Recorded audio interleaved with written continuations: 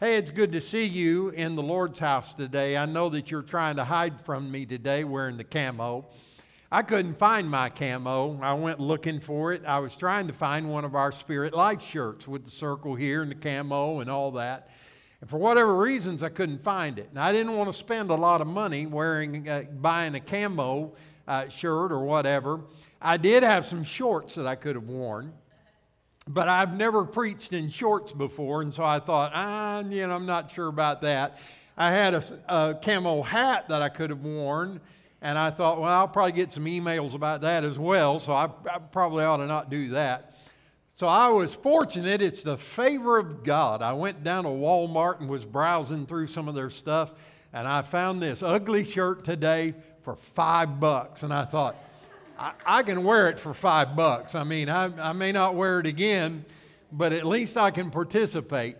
So why do you do things like this? You know, it's just a fun little thing that our congregation can do. And on the more spiritual side of it, it kind of keeps us focused on where we're at and what we're doing and where we're going. We're doing life together, amen? And so it's just a lot of fun. And I appreciate you being here today. I want you to be praying for some of our constituents. They want to be in church so badly, but they are having mandatory overtime being thrown at them at this particular time because the people that they work for can't find employees, and they're just not able to hire people to come to work for it. This is a crazy time in the history of the United States, but we have jobs available that people won't take. And I know that we suffer that in our child care center. And even with some of the salary raises and bonuses that we've been giving, it's hard to get people to come and work and to stay with it. We are desperately trying to hire a kindergarten teacher before Thursday of this week when we launch our new school year. Wednesday, is it? Excuse me, it's Wednesday. So it's even more important that we get someone hired. So if you know of anybody who would like to take a year and teach our kindergarten class, we would love to talk to them before Wednesday. So it's just a crazy time, but some of our people they're telling me, Pastor, I would be there. I want to be there, but my employers are just mandating this overtime. And so I think the best thing in the world we can do is to pray for them that situation will change so that they can hire the people that are necessary and then so that they can be able to return to church. But in the meantime, we're here today and God has been good to us and He has favored us so beautifully. And I'm so glad to see your smiling faces today. I'm going to start a new series of sermons for the next 3 weeks or so. I'm going to be talking about what it is to have our anchor and our hope in Jesus. I shared with the prayer team today, I know people and deal with people even in our own congregation, that it just seems like that they are struggling with this concept of hope because it seems like that everything is so negative these days and so difficult these days. I was able to be with some pastors in the state of Kentucky yesterday as we were saying farewell to our administrative bishop. He served us for the last 4 years, and they reappointed him and are sending him to Texas, and we have a brand new guy that's going to be starting in this week. Many of you will know him. He pastored in the state of Kentucky for a lot of years. His name's Tony Cooper, and he's coming to be our administrative bishop, and we're going to welcome him. But these pastors that I've been talking to are just so discouraged because it has been so difficult coming out of these last 2 years. It's not because of the disease or the plague or the virus, but it's because people have just become so complacent with their church attendance. I've talked to people who have said, Pastor, I just got so used to staying at home and watching it on TV that I just don't know if I'm ever going to come back to church or not. And I just want to encourage you to connect back with the body of Christ, because there are some things in the body that just can't be done from the couch at home. There needs to be interaction with one another. But these pastors have been discouraged and almost to the point, it seems like, that they're losing hope. But I want to say to you today that I have not lost hope. I'm holding strong to the promises that God has given us, and I believe that our best days are ahead of us. They're not behind us, they are ahead of us. And we're going to see God do a mighty thing. And it's possible that there are promises that God has made you. For some of you, it may have been many years ago. God promised you certain things, and you've not seen the fulfillment of that promise yet.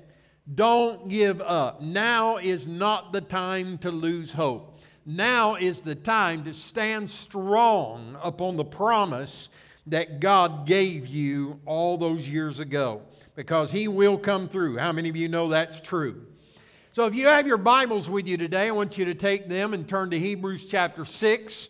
I want us to look at verse 19. It will also be on the screens for you. If you have your device, you can go there. That will be perfectly fine as well. And I want to talk about today being anchored by hope. Being anchored by hope. Now I want to start with this concept, and it is this. Hope is the anchor that holds us in our waiting seasons. Hope is the anchor that holds us in our waiting seasons. Hebrews chapter 6 verse 19 says, "For we have this hope as an anchor for the soul. It is firm and secure." Let's pray together. Father, thank you for the opportunity to be here today and to dive deep into your word this morning. I pray that you will allow us to take your word and be not just hearers, but to be doers of the word, because it is in our doing that the blessings come to us. I pray that you'll help me to preach effectively today, say what needs to be said, stay clear of the things that I need to mind my own business on, but Lord, to preach with courage and conviction as it pertains to your word. Let us hear it and receive it so that we can mature in our faith. We ask it in Jesus' name, amen. Look at that verse one more time. The first part, it says, "We have this hope as an anchor for the soul. It is firm and secure." Now, an anchor is an amazing invention. It is used by fishermen. It is used by seamen, sailors. Has been used for hundreds and even thousands of years. The basic concept of an anchor is that it is a device that is normally made of metal that is used to secure a vessel to the bed of a body of water to prevent the craft from drifting due to wind or current. Now, let me just say to you that makes absolutely no sense to me whatsoever. I am not a sailor. I've been on a boat a few times. I've been on some little cruise boats and ships and that kind of thing. And the idea of putting the anchor down in the middle of the storm makes absolutely no sense to me whatsoever. Because I would want to drive the boat faster so that I could get away from the storm rather than sit in the storm. But the concept of the anchor is that if you will stay put in the midst of the storm, the anchor is what will hold you secure. You may be tossing to and fro, the right and the left, the front and the back, but if you will stay with the protection of the anchor, it will keep you. An anchor is it's simple in its design, but it is very powerful in its function. One Bible commentator says that an anchor was an ancient Christian symbol for safety, security, and hope. And it has even been found in catacombs in Rome where Christians were captured and put inside these cells in these prisons. And to maintain their hope, they would carve into the walls pictures of anchors, because they could look at that anchor and know that there was hope if they would just not give up. So today we want to understand that that an anchor symbolizes the fact that we have hope in Christ. I remember an old song that we used to sing years ago, and I'm not going to try to sing it for you at this particular time because it might not be all that great for you. But it says this on the chorus. It says, "I've anchored my soul in the haven of rest. I'll sail the wide seas no more. The tempest may sweep or the wild stormy deep, but in Jesus I'm safe evermore." How many of you remember that song? Anybody? Several hands went up today. That's an old song that just expresses the faith that we've held on to all of these years, that there is hope in Christ Jesus. So I want to talk a little bit about this hope. I have 3 thoughts I want to share briefly with you this morning. And the first one is this: we are anchored in God's promise. We are anchored in God's promise. Now I want you to look at Hebrews chapter 6, verses 13 through 17. It'll be on the screens, but I want you to look in your word and on your device if you have those as well. But let's read it together. It says, "When God made His promise to Abraham, since there was no one greater for him to swear by, He swore by Himself, saying, 'I will surely bless you and give you many descendants.' And so after waiting patiently, Abraham received what was promised. People swear by someone greater than themselves, and the oath confirms what is said and puts an end to all argument. Because God wanted to make the unchanging nature of His purpose very clear to the heirs of what was promised, He confirmed it with an oath." In other words, God looked around, and if He could have found anyone greater than Him, He would have sworn by them. But there was no one greater than God, and there still is no one greater than God. And so when God makes a promise, He bases it upon His character. God cannot lie. He does not lie. So when God makes a promise, you can count on the fact that God will always come through. He is never going to let you down when He has given you a promise in His Word. Abraham based his faith on the promise that God had given him. And so Abraham and Sarah, even though they were old, they'd look at each other every day and would say, "This could be the day that the seed is planted that will bring fulfillment to the promise that God has given." We are not going to give up. It doesn't matter how old we're getting. If God said it, I believe it. It's settled. God is going to come through.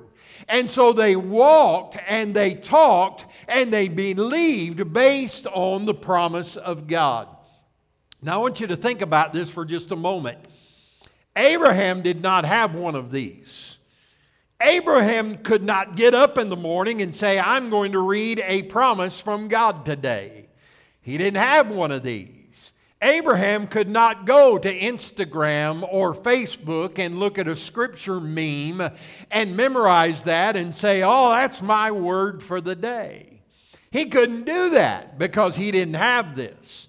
So why and how did he continue walking by faith?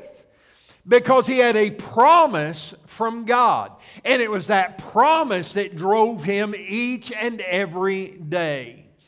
Can I tell you that we are so blessed to have the Word of God?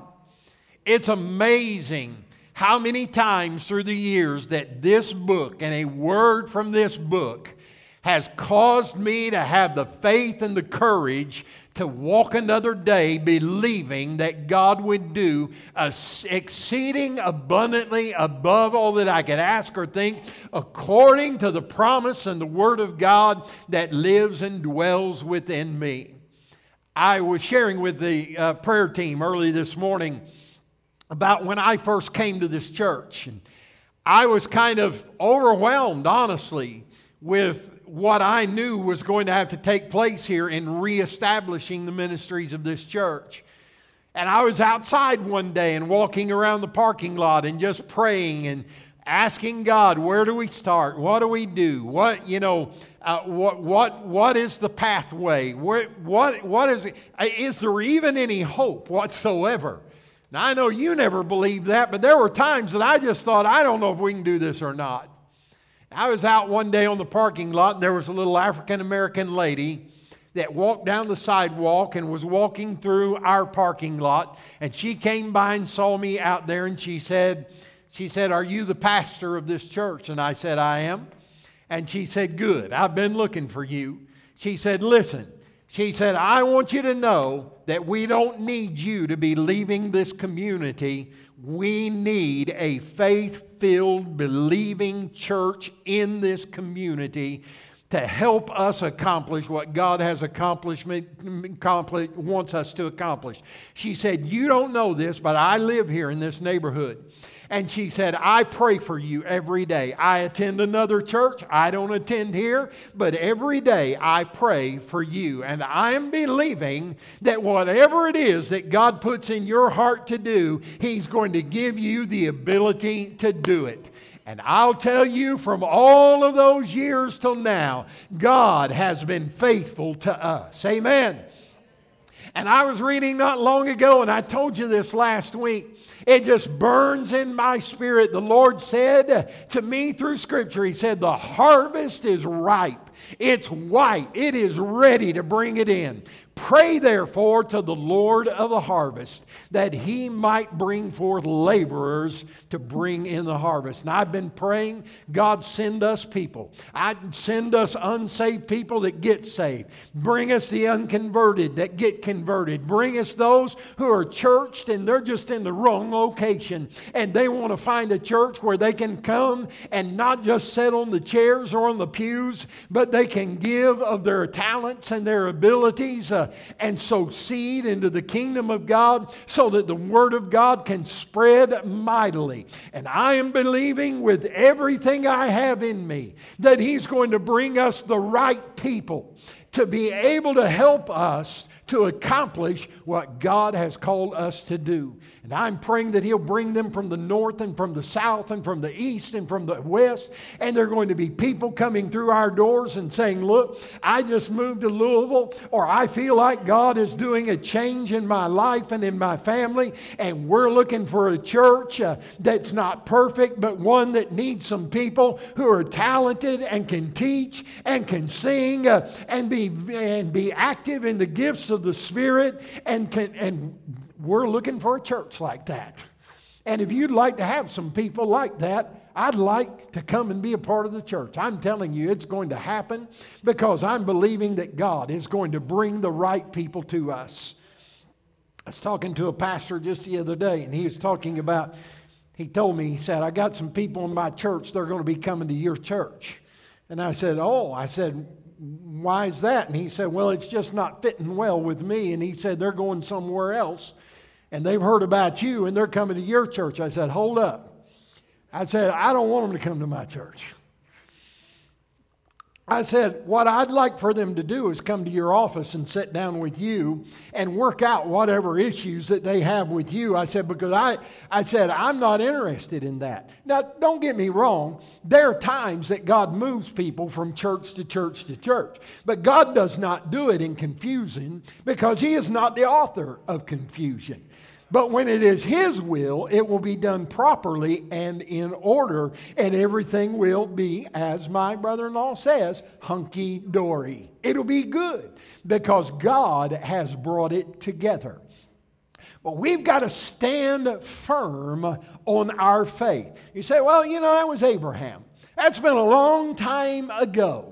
The promises that God made to Abraham may not be promises that I can count on. Now listen to what Hebrews chapter 13 verse 8 says. It says, Jesus is the same yesterday, today, and forever. If God could make a promise so many years ago, how many of you know that God can give you a promise? That God can make you a promise? Just this morning, I've had some of you asking me to help you pray about certain matters in your life. Well, let me tell you something. God is going to supernaturally provide for you everything that you're asking Him to do. Because the Bible says, if you will ask, you shall receive. And so ask and keep on asking. Seek and keep on seeking. Knock on the door and keep on knocking. Because the God of promises is going to bring to you those things that you have need of. I remember what the psalmist said one time. He said, I have been young and now I'm old.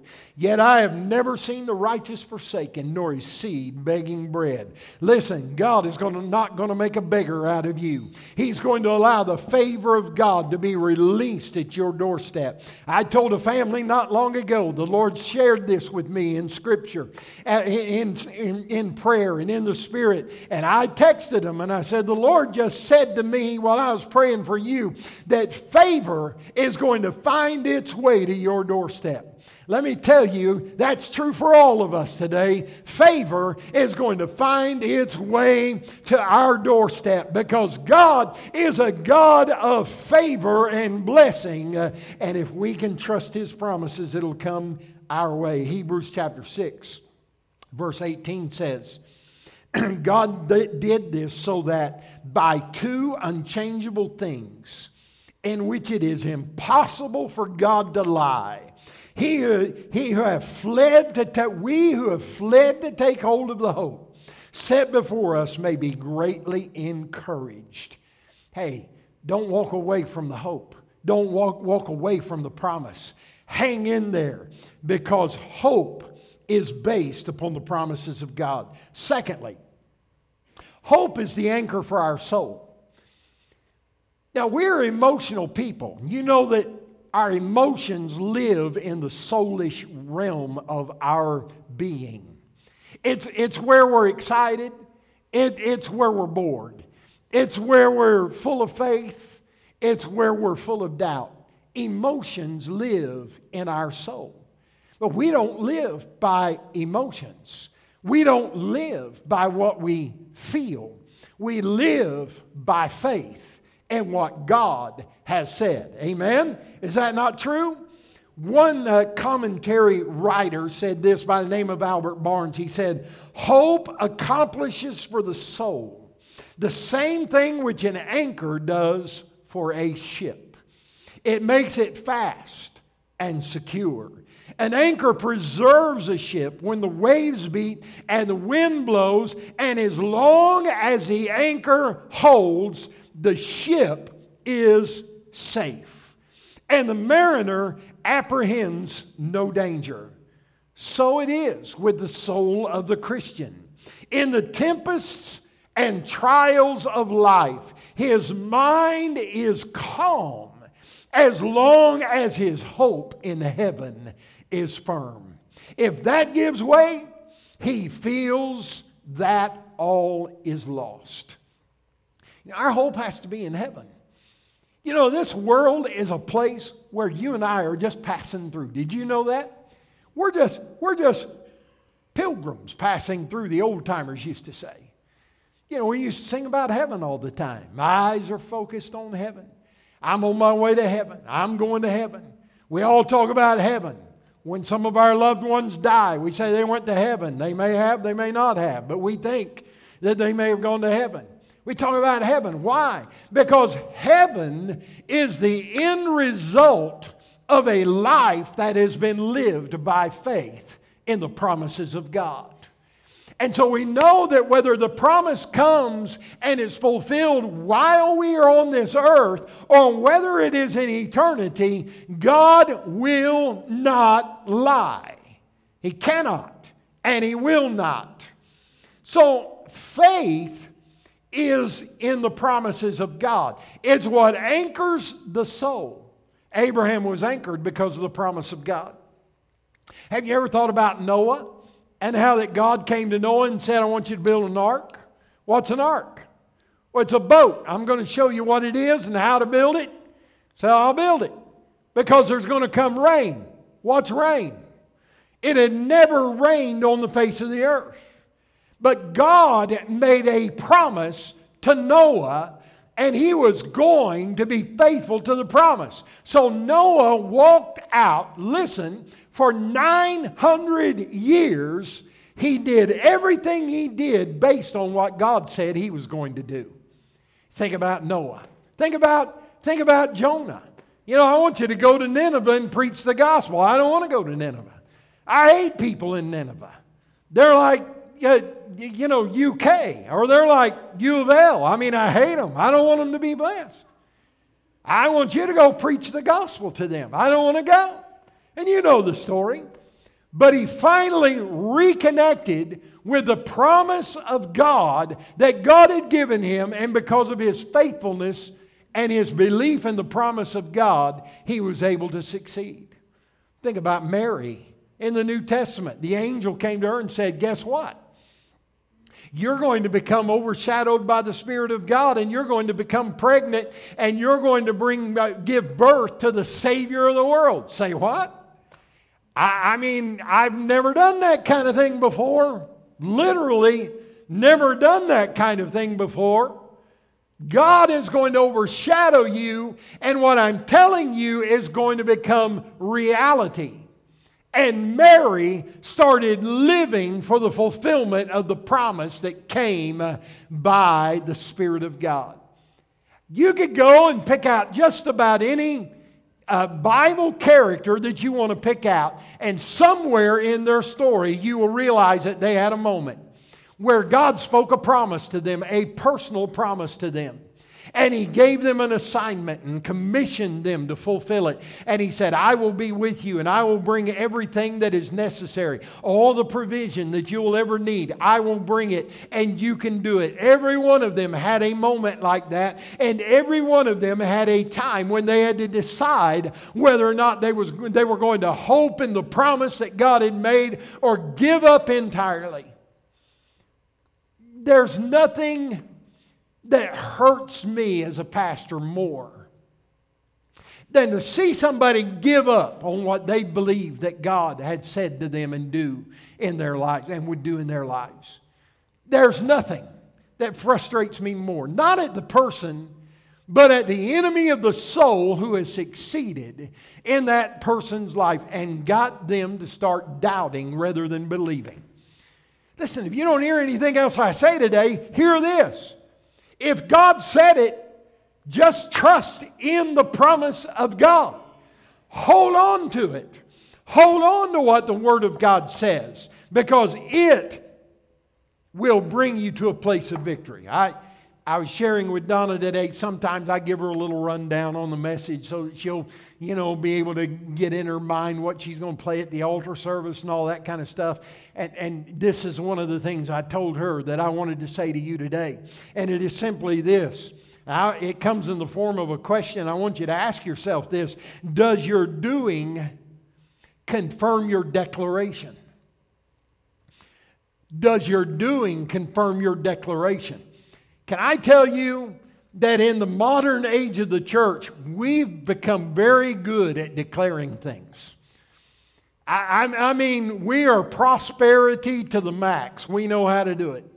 Get up every day, I declare this, I declare that. I'm going to this and that and whatever. And we declare it and declare it and declare it. And then we go on and have our coffee and live our lives like there's no connection whatsoever to our declaration. None whatsoever. But listen, I want you to know that whatever it is that you're believing God for, you're going to have to back it up by what you do. You can't just say it. You can't just declare something and then not act like it is truth. You have to declare it in the name of the Lord and declare it as truth and then walk as though it is. Because it is in the doing that we are blessed. It's not just in the saying. I mean, Christians who can declare prosperity are a dime a dozen. And a lot of the times they're the poorest and most frustrated people in the church. They declare it and declare it and declare it, but they don't do what the Word of God says to make the declaration come to pass.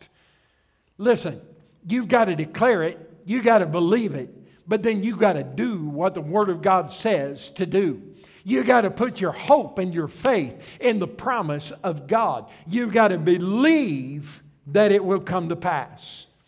Thirdly, hope suppresses doubt, while doubt increases fear. Now I want you to get that in your spirit.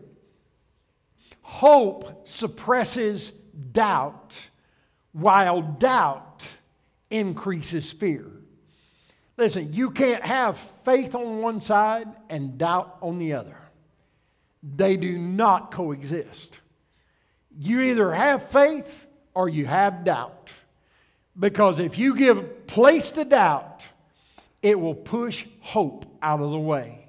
And that's not the way it should be. As Christians, as believers, as those who believe that what God said is true, hope should push doubt out of the way. We declare it and then we do it in Jesus' name. I declare that I'm going to love that person regardless of what they've done to me. I declare that I'm going to forgive them regardless of their actions against me. But then we go ahead and walk out unforgiveness. And we go ahead and walk out vengeance. When clearly God said, vengeance is mine, saith the Lord.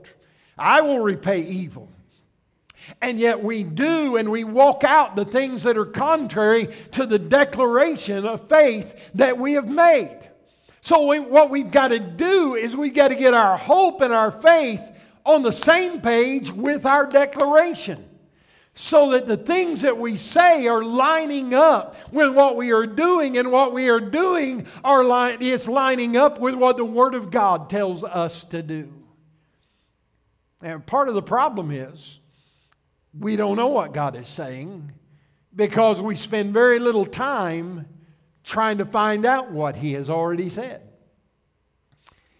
Have we ever been guilty of wanting a fresh word because we don't like the word that He's already given? He's already told us this. This is the way this works. But it seems like a lot of effort to have to do what He has already said for us to do. And so therefore we'll do something else while we're waiting on a fresh word. It's like, we just have to hunker down. And we just have to live today as though the promise will come today. Listen, the promise is not going to sneak up behind you and slap you in the face.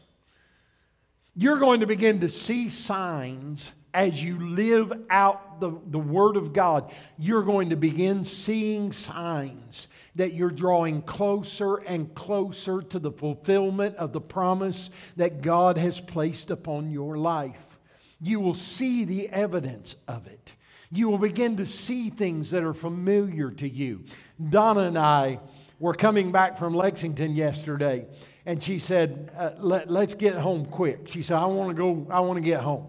And I said, okay. So I was driving the car, so it seems fair to me that the person driving can pick the route, right? I mean, you get to pick the way that you'd like to get home.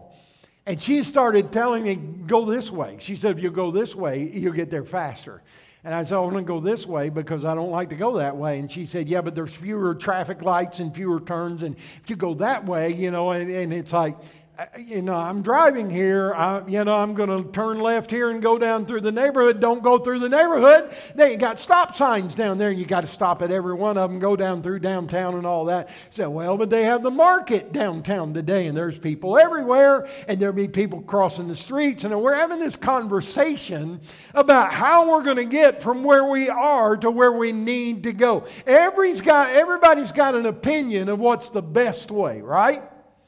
And the bottom line was, because I was driving, I went the way I wanted to go. And we got there. And she says I was right. And so she's mouthing that to me even right now.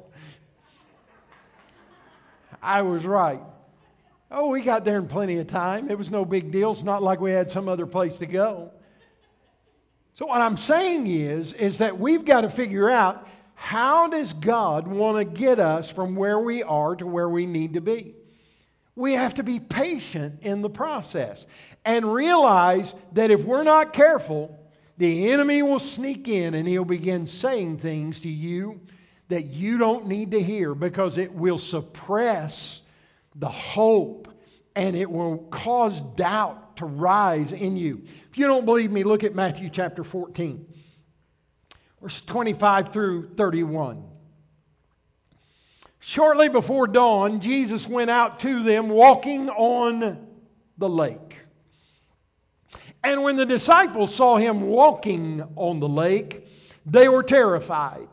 "It's a ghost," they said, and cried out in fear. But Jesus immediately said to them, "Take courage, it is I, don't be afraid." There's the promise, right? There's the promise of God. "Lord, if it's you," Peter said, "tell me to come to you on the water." "Come," Jesus said. So Peter got down out of the boat, walked on the water, and came toward Jesus. But, everybody say, but. Listen, everything's going to be okay as long as you keep your focus on Jesus. It doesn't matter what's going on around you. It doesn't matter if you're in the boat or out of the boat. If your eyes are on Jesus, you can walk on water. But when you get your eyes off of the miracle and you take your eyes off of the promise and get your eyes on the circumstances, things will begin to change in the negative. But when he saw the wind, he was afraid, and beginning to sink, he cried out, "Lord, save me." And immediately Jesus reached out his hand and caught him, and he said, "You of little faith, why did you doubt?" Well, I can tell you why he doubted. He doubted because he swapped his hope and his faith for fear and doubt. He willingly swapped it. It sounded like a good trade. He felt like that he needed to get out of a situation, and so he traded what had been hope and faith, and he traded it for doubt and fear. I don't want to see your hands, but how many of you have ever been guilty of that? I mean, you were focused in faith. You were focused on what you believed God had said to you. You were focused and you were walking toward the answer. Peter was walking toward Jesus because Jesus said, "Come." And he was filled with faith. But then all of a sudden he started looking at other stuff. He started looking at the doctor's report. He started looking at the bank account. He started looking at the economy. He started watching Fox News and CNN and Breitbart. By the way, to all of it, just stay away from it for a while. I mean, it's way too early to get yourself all set up about an election. I mean, just walk in the promises of God. We start thinking about this and thinking about that and running down our timelines and seeing who all's suffering and who all is breaking up, who all's marriage is falling apart, who all's kids are crazy. And it just puts all this doubt in our hearts and in our minds. What I'm telling you is the best thing in the world that you can do with your time and for your faith is to stay rooted and grounded in the Word of God and the promises of God, and just know that whatever God said, He will perform it, because He will not lie to you. He will always accomplish everything that He has said He would do in your life, but you've got to trust it. You have to believe it. Come to me. And then he said, "You have little faith." You know, I used to read that and think Jesus was being mean to Peter. He was rebuking him, if you will. You know what he was really doing? He was just pointing out to him where he made the mistake. He was just letting Peter know, oh, there's hope for you. I mean, he's going to be victorious. He was going to do all the things that God had called him to do. But in that moment, he allowed doubt to take away the hope that was in his soul. And what I'm saying to you today, and there's some of you listening to me on television today, you've just given up the hope of the promise that God made to you. Listen, if God made you the promise through His Word and by His Spirit, it was confirmed. Never give that up to the devil. Never give it up to the enemy. Never give it up, even though it seems like there is no hope. That is exactly what the enemy wants you to think. There's no hope. But listen, there is hope in Jesus. There was a woman, come to the piano if you will, there was a woman who was afflicted with a flow of blood for 12 years. You know the story well. The Bible sets it up in such a way that we would agree there's no hope for this lady. She'd been to all the doctors. She'd spent all of her money. She didn't have anything left. I mean, she was going to die. She's going to bleed to death. She's hemorrhaging. There's no hope for her. But something rose up in her and caused her to start thinking about Jesus. And how that Jesus had been telling people everywhere that He could heal, and that He did heal, and He would heal. And He started healing people. And the blind could see, and the deaf could hear, and the dumb could speak. And those who were paralyzed and could not walk, they'd pick up their bed and they'd start walking in the name of Jesus. And the word got out. And she decided that she was going to stop listening to those who were discouraging her and were not building faith in her. And she was going to start focusing on the words of what she was hearing from those who were faith-filled people. And she said, I know this thing. She said, if I can just get to where Jesus is, if I can just get into His presence, it doesn't matter even if I have to crawl on the ground in order to get to Him. I don't have to have Him recognize me. I don't have to be the first one in line. I'll just crawl up underneath everybody that I can crawl up underneath, because I know that if I can just touch just the hem of His garment, I will be made whole. And sure enough, she got close enough. Can I just chase a rabbit for a minute? Do you care?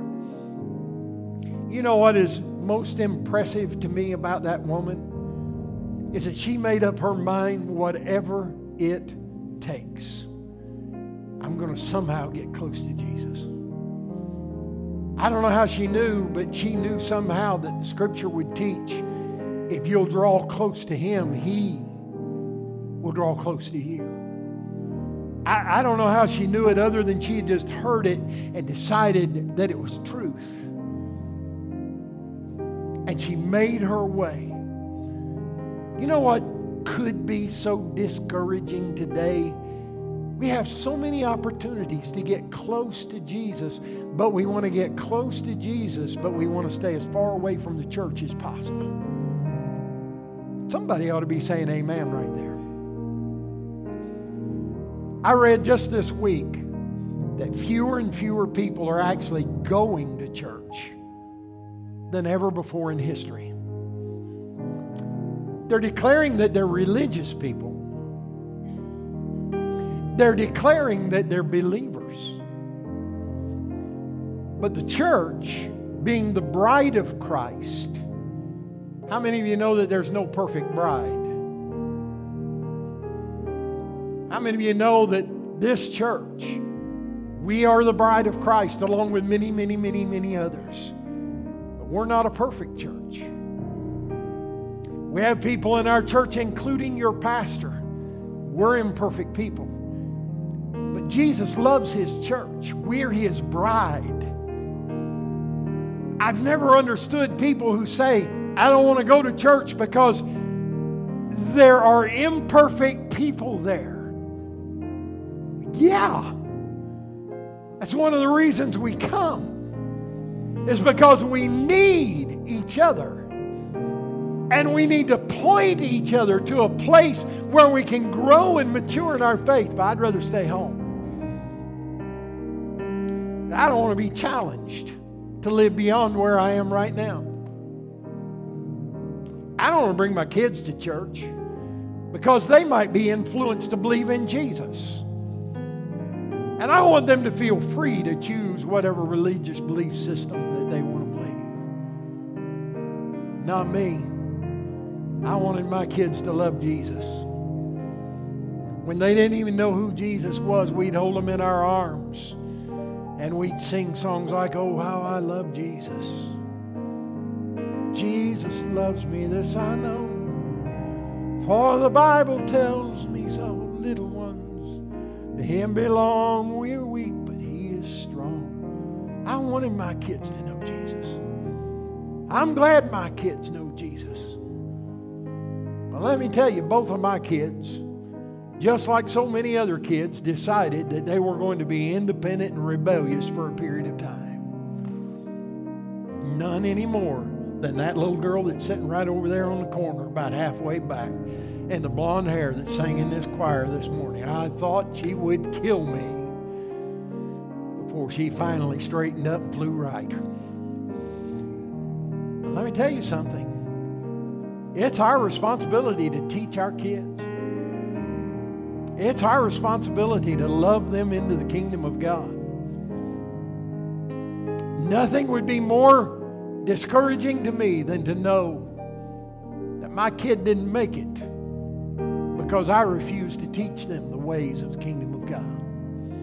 We have a responsibility, church. So why do we do it?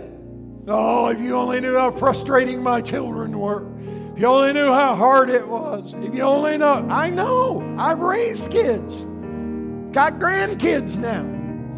I'm still trying to raise my wife to be a good woman.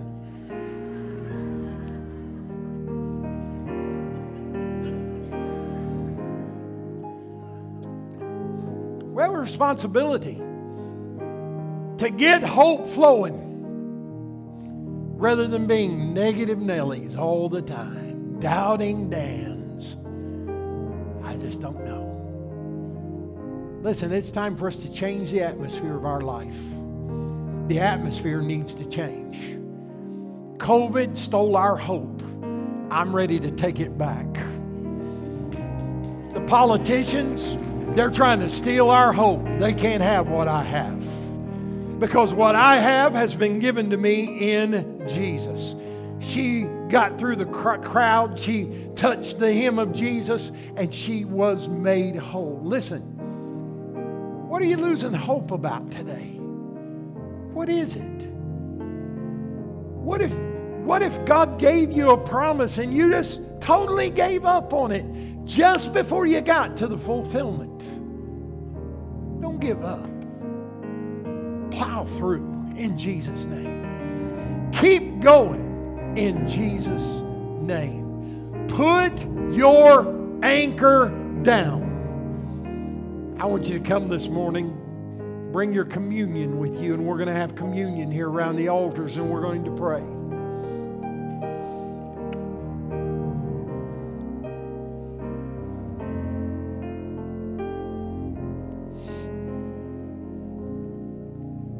I've anchored my soul in the haven of rest. I'll sail the wide seas no more. The tempest may sweep o'er the wild stormy deep, but in Jesus I'm safe evermore. How many of you know that song? Sing it. I've anchored my soul in the haven of rest. I'll sail the wide seas no more. The tempest may sweep o'er the wild stormy deep. Here I like this. But in Jesus I'm safe evermore. Jeff, Jack, if you need to sit down there on the front row, feel free to do that. If any of the others of you feel free, and if you need to sit down, it's no bother to me. Be a problem at all. Aren't you glad that Jesus gave His life for you today? I'm glad to be saved. I'm glad to be counted among the believers on this earth. I'm thankful for all that Jesus did for me. He gave His body, He spilled His blood, and He did it all for me. He did it all for you. Can you imagine? Can you imagine? Would He do that if He didn't intend to see you through? Would He do that if He didn't intend to give you everything that you had need to be victorious? He did it because He knew that if you'd trust Him, that there's no mountain too high that you can't climb. There's no valley too low that you can't go through. Because Jesus will be with you. Aren't you glad for that? Open the bread side.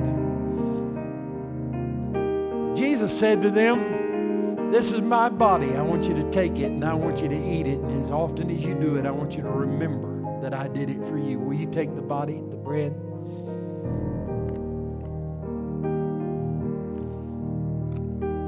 Turn it up the other way now. And then open it up. I almost didn't. Gave His blood. I wish that Andre Crouch was here this morning and he could sing "The Blood Will Never Lose Its Power." Wouldn't you love to hear that? If you'll play it, I'll sing it. Can you play it? So what's all this talk about the blood? Well, it was the blood that Jesus shed gave us the power that we have. He gave them the cup and He said, "Take this cup and drink it, and as often as you do, remember, I spilled my blood for you." Will you take it?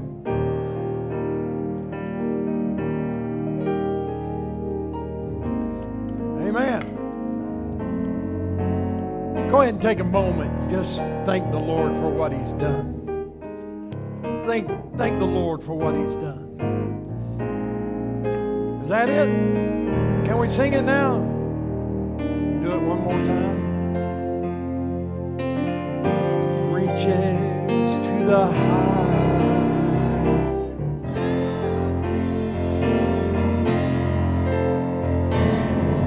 flows to the lowest valley. It's the blood that Jesus shed from day to day. It will never lose its. We're going to sing it some more in just a moment. But if you're here today and you've been dealing with a loss of hope over something that you believed God for a long time ago, maybe it's a healing touch. Maybe it's a family member that is not serving Christ. Maybe it's a financial matter and you really need God to come through for you. Maybe it's an addiction, something that just pulls you in on a regular basis.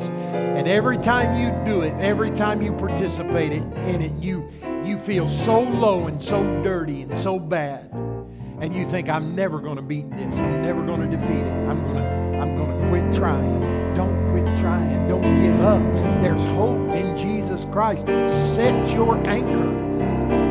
In the midst of the storm, set your anchor on the hope of His promise.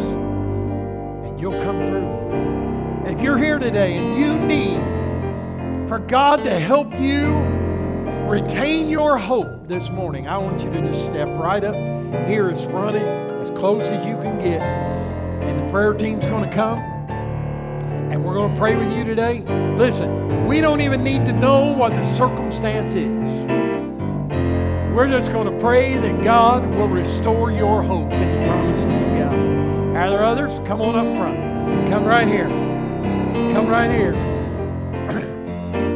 God's going to help you today. Set your hope upon His promises. There you go. There you go. Are there any others? Come, if you will.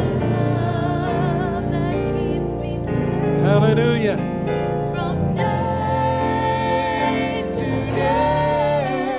Come on, stretch your hands this way now, church, and pray for these. Just pray for a restoration of hope today. In Jesus' name, a restoration of hope. For it reaches to the highest mountain. Got it. And it flows to the lowest valley.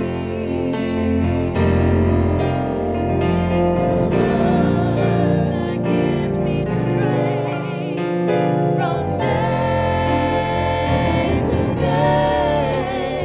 It will never lose its power. 'Cause it reaches to the highest mountain. And it flows to the lowest valley.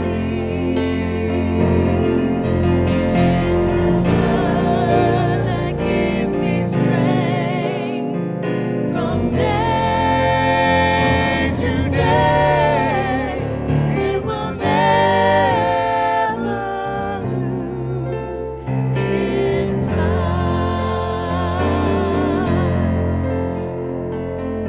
Now, I want you to quote a verse of Scripture with me, if you can. I'm going to give you the words. You just repeat after me. Say this. For I am persuaded that He is able to keep that which I have committed unto Him against or until that day. Amen? Are you persuaded? Say it again. For I am persuaded that He is able to keep that which I've committed unto Him against that day. I am persuaded that He is able to keep that. Donna, I am persuaded that He is able to keep that. Abraham looked at Sarah every morning and said, I'm persuaded that He is able to keep that which I've committed unto Him. Let's try again. I am persuaded that He is able to keep that which I've committed until that day. You believe it? Amen. The anchor holds. Hallelujah. There is hope in Jesus. You go with the Lord today and have a wonderful week. I'll see you back here. Now listen, I know I've been harping about and fussing about Wednesday night, midweek. I'm going to try my best not to do that anymore, but listen, Marlo, if she is able to be here Wednesday night, she'd like to give her testimony about how that God brought her from a brain aneurysm to health and healing and back in church again. So if you'd like to hear that testimony, come Wednesday night at 7 o'clock and we will enjoy Bible study together. Have a wonderful week. God bless you.